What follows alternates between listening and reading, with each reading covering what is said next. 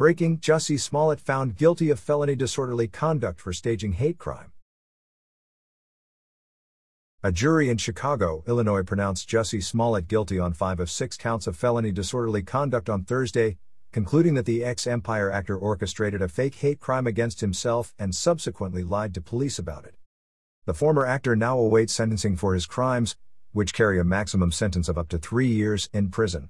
Though legal experts say the judge will likely take into account Smollett's otherwise clean criminal record and sentence him to probation with required community service. What's the background?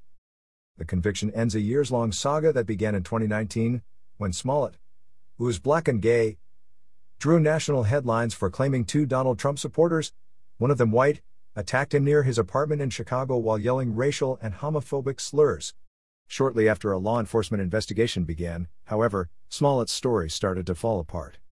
When Chicago police apprehended the 2 suspects in the crime, Nigerian-born brothers Abimbola and Alebinjo Osunaro, aspiring actors whom Smollett knew from the Chicago set of Empire and from the gym, they told officers that the actor paid them to stage the attack in an effort to boost his career.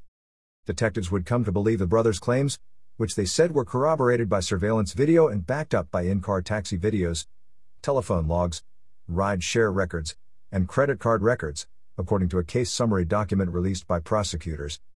During the trial, prosecutors even alleged that Smollett arranged a dry run of the hoax with his co-conspirators days prior to the attack. Moreover, they claimed the practice session was captured on surveillance video. What else?